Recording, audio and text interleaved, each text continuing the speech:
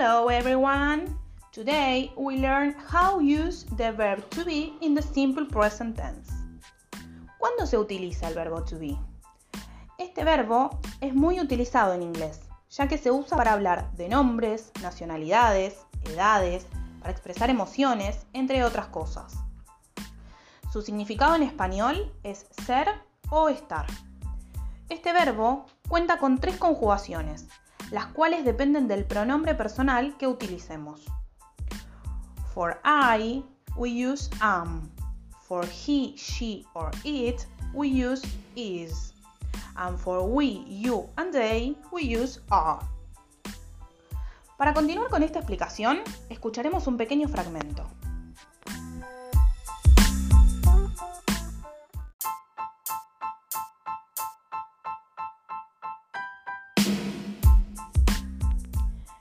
I am Silvia. I am from Argentina. I live with my boyfriend Nicolas. Nicolas is 29 years old and he is a nurse. We are students in the Medicine University. Esta es la forma correcta de utilizar las conjugaciones según el pronombre personal que tenemos. Ahora bien, para la forma negativa de este tiempo verbal vamos a agregar la partícula not luego del verbo.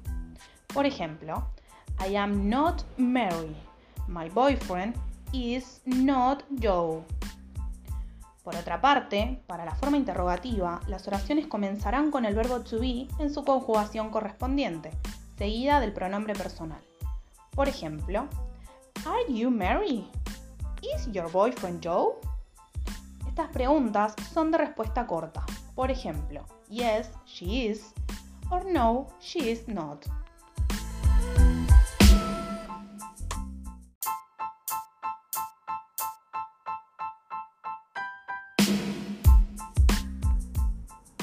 Bueno, hasta acá llegamos con nuestra clase. Espero que les haya resultado llevadera. En el campus les dejo algunas actividades sencillas para que vayan practicando. La próxima clase continuaremos con el tema.